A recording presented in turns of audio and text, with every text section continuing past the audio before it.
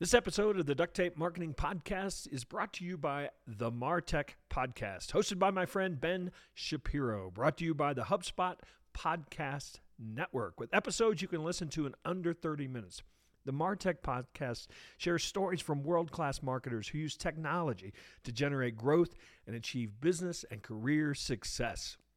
Recent episode, one of my favorite, extending the lifetime value of your customer. You know, I love to talk about that. Listen to the MarTech Podcast wherever you get your podcasts.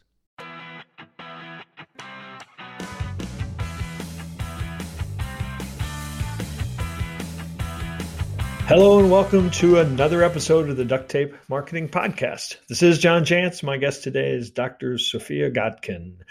She's a health psychologist, happyologist, and happiness, relationship, and transformation. There's a lot of title in there. Transformational coach. She's also the author of the 5-Minute Gratitude Journal. Give thanks, practice positivity, find joy. So, Sophia, thanks for joining me.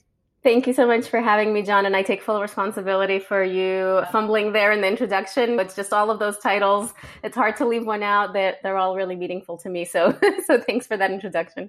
Well, my longtime listeners know that I just roll with it. I don't do redos. So that's wonderful. I can say, though, that I'm absolutely certain you're the first happyologist I've had on the show. I'm positive of that.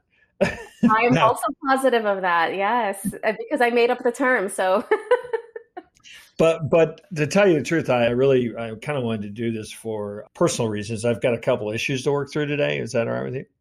Oh my gosh. No, totally. You might be being sarcastic, but I think sometimes that vulnerability and that sort of in the moment support can be really helpful to others. So I'll let you decide how we spend our time. All right. Well, I would be lying if I didn't say I have a lot of guests on here because I really want to chat with them and hear what they have to say. Not only to record it, but I get as much out of doing these interviews as any listeners. That's for sure. So tell me a little bit about. We're going to get into the 5-Minute Gratitude Journal and your work in general. But give us a sense of kind of your journey to becoming a happyologist, and as we were talking before we got started, in Boise, Idaho right now. Yeah, thanks so much for that question, John. I often joke that I had to get a PhD in stress management in order to learn how to manage my own stress. And it's not a joke. That was my journey. That was the very beginning of my journey of understanding that life could be lived better. Life could be lived in a more harmonious internal state. And it took me being under a lot of stress and sort of having that internal realization that, oh my gosh, this isn't working out for me. And what can I do to make it better? So yeah, that was all going on during my PhD journey. And life really did provide me with the tools and teachers I needed at the time. And that continues to happen. And I'm so grateful for it. And I'm a natural teacher. I'm a natural sharer. I'm a natural writer. I'm a natural coach. So it's only fitting that everything I learn, I just want to share with others. So yeah, it took a lot of challenges along the way. The challenges don't end. We just learn how to relate to them differently. And so yeah, that's a little bit of my journey. I hope that's great. It's so simple to talk about this idea of just deciding to be happy, because that's really what it ends up being, quite frankly, to some degree. So why is it so hard for people? It seems so simple, and yet it's so hard. Absolutely, John. Yeah, it does seem simple and it is hard. And let's use what you said there as a sort of entry point into that.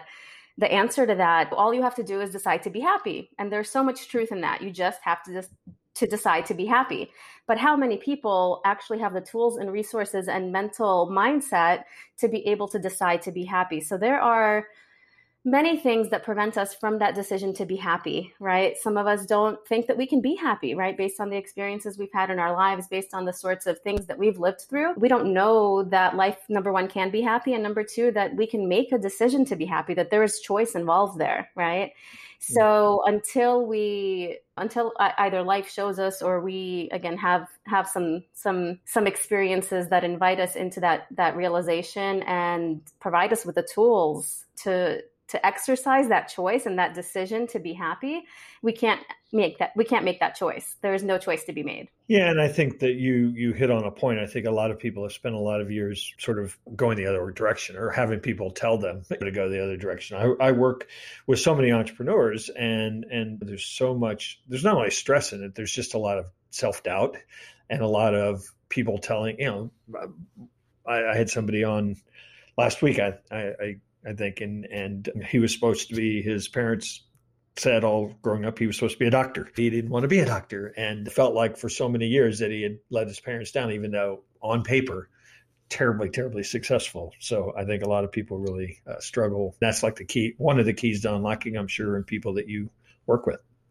Absolutely. Yeah. And that's a great example, John, because sometimes people think that it's trauma or these really big traumatic experiences that prevent us from being who we really are. But there are so many smaller versions of that prevent us from stepping into our full potential.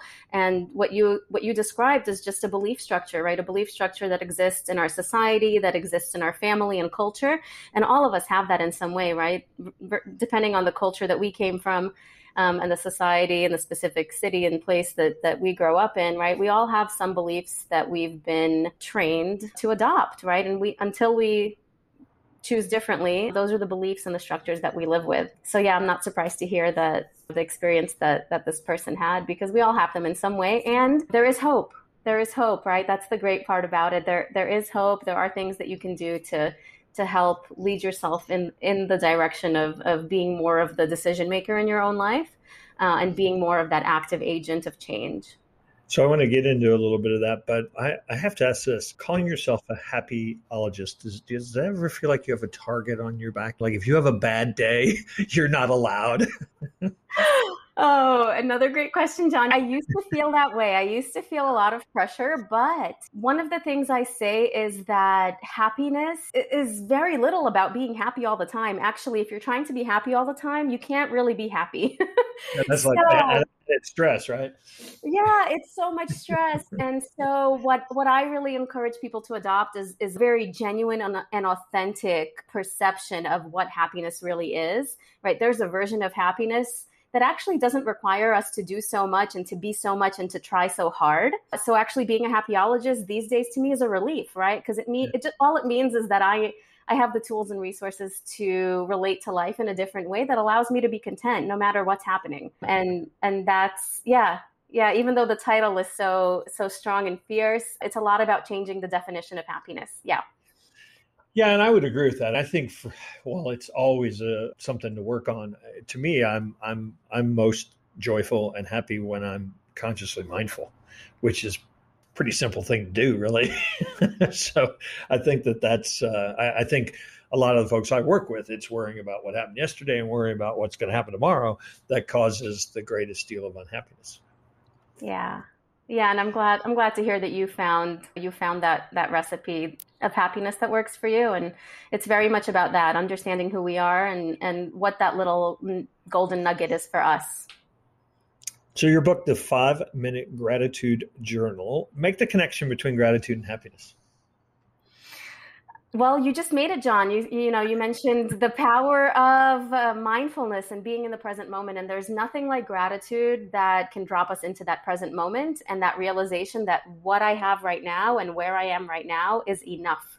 It is perfect, actually, and it is quite good, right? Our mind is drawn to focus on the negative. It's just the inherent bias that our mind has. And so gratitude helps us to sort of, what's the word I'm looking for, to contrast, right? Or negate that bias that we naturally have. And that's the connection between gratitude and happiness. Once you're in that moment, once you're noticing things to appreciate that are always there, right? It's just, again, a decision or a choice. Do I focus on those things or do I focus on other things that are there that are maybe not so good? And when we focus on what's there, some of it being good, right? That's when we're grateful and inherently happy.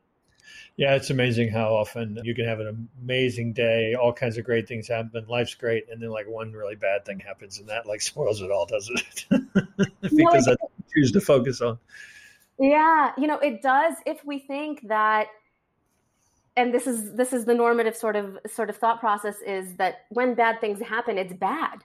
Yeah. But bad things happening doesn't have to be bad. Actually, it could just be part of the normal flow of life, which it is. So it's again more about changing how we perceive and respond to those various situations in our lives. Some will be happy, some will be sad, some will cause anger, some will cause frustration, right? And it's how do I feel about that, and how do I respond to that? So describe the book and how it's structured, and kind of how you suggest people use it. Thank you for asking, John. So the book is the primary focus of the book is on prompts that encourage gratitude. And I was really actually mindful about the creation of these prompts. They're really meant to put you in a state of gratitude, not just asking you to list 5 things that you're grateful for, but really to get into that feeling of gratitude, because gratitude is an emotion.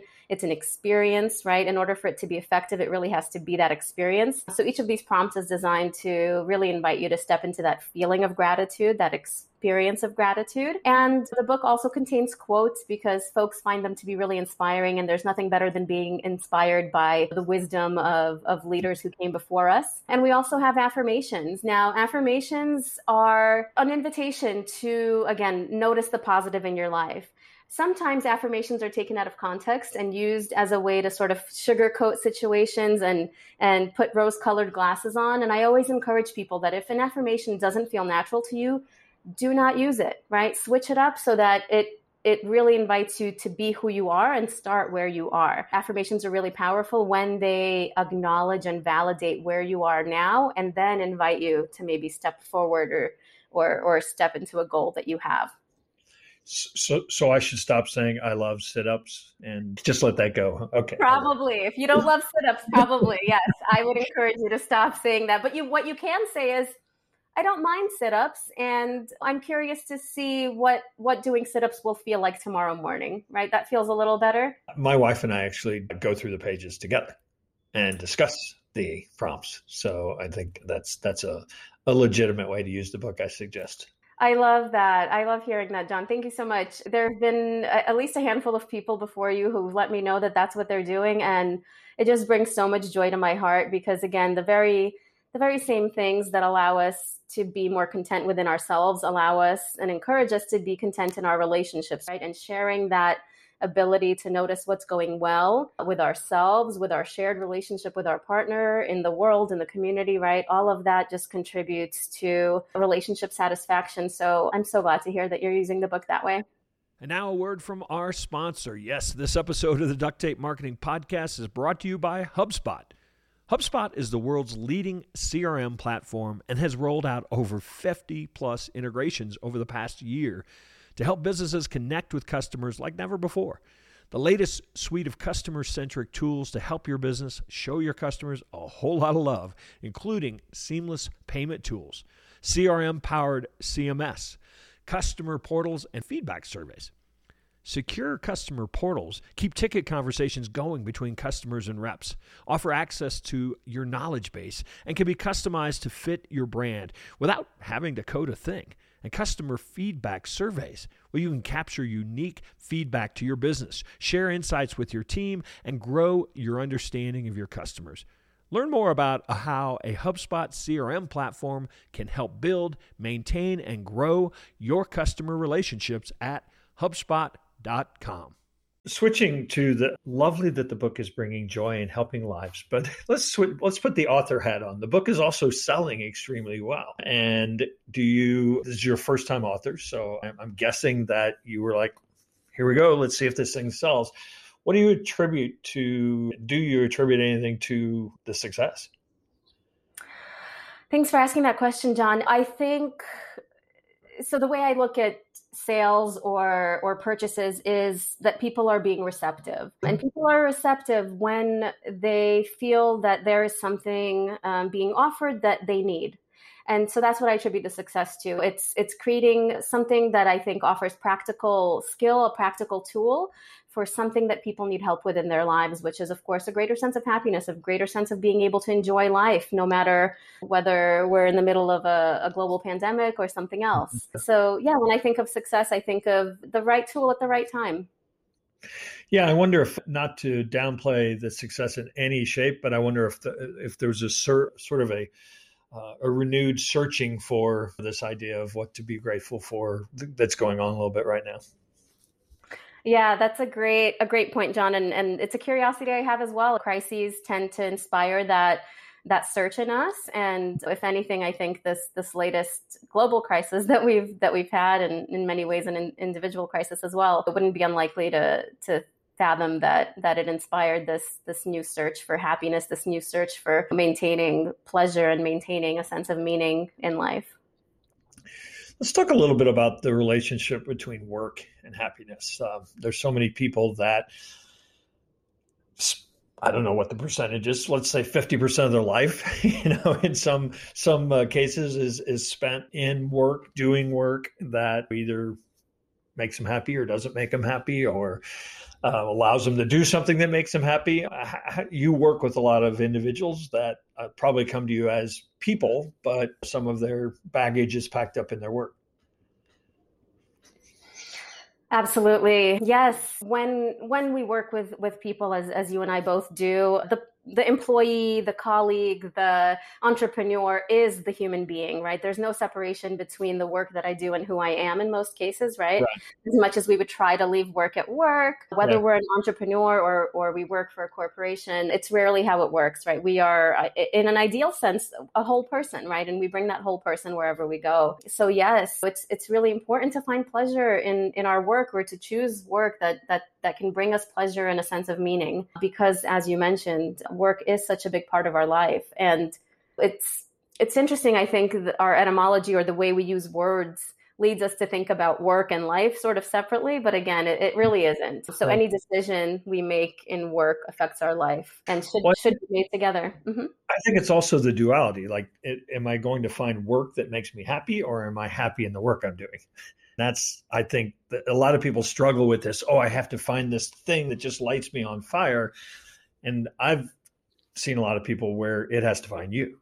So I think that's a real challenge, because I think a lot of people have been sold on this idea that I have to define my purpose and I have to go find this. I have to sit in a room till I decide what I want to be when I grow up. And I think that causes as much stress as anything. Yeah. I love how you phrase that, John. I think, why not let people off the hook? There are people like me who can't live unless they are doing the very thing that they love. And, again, that passion at home, at work, it's all the same. But that's only one personality type, one way of being. And there are so many others. So there are plenty of people I work with, for whom it's not that important, right? They love numbers. And as long as they're doing numbers, they're happy at work, right? And so let's let everybody off the hook and just say, as long as your job is using some of your strengths, as long as you're enjoying the people you're working with, or getting along with the people you're working with, right? Because that's incredibly important. Then yeah, we don't have to talk about purpose and fulfillment, even though some of us love to do that, right? It's not the goal for everybody. Everybody's different, and it's important to acknowledge that. Yeah. So when you see, or maybe this doesn't have to be in the context of seeing patients, what are 2-3 things that you commonly tell people to get started on this? Some people might call them hacks, or, but what are kind of some of the things that you look at almost everybody and say, well, here are a couple of things you can do? Oh, very good question, John. I'm going to have to think about that one for just a second. There are common themes, definitely, and there are common challenges that we experience.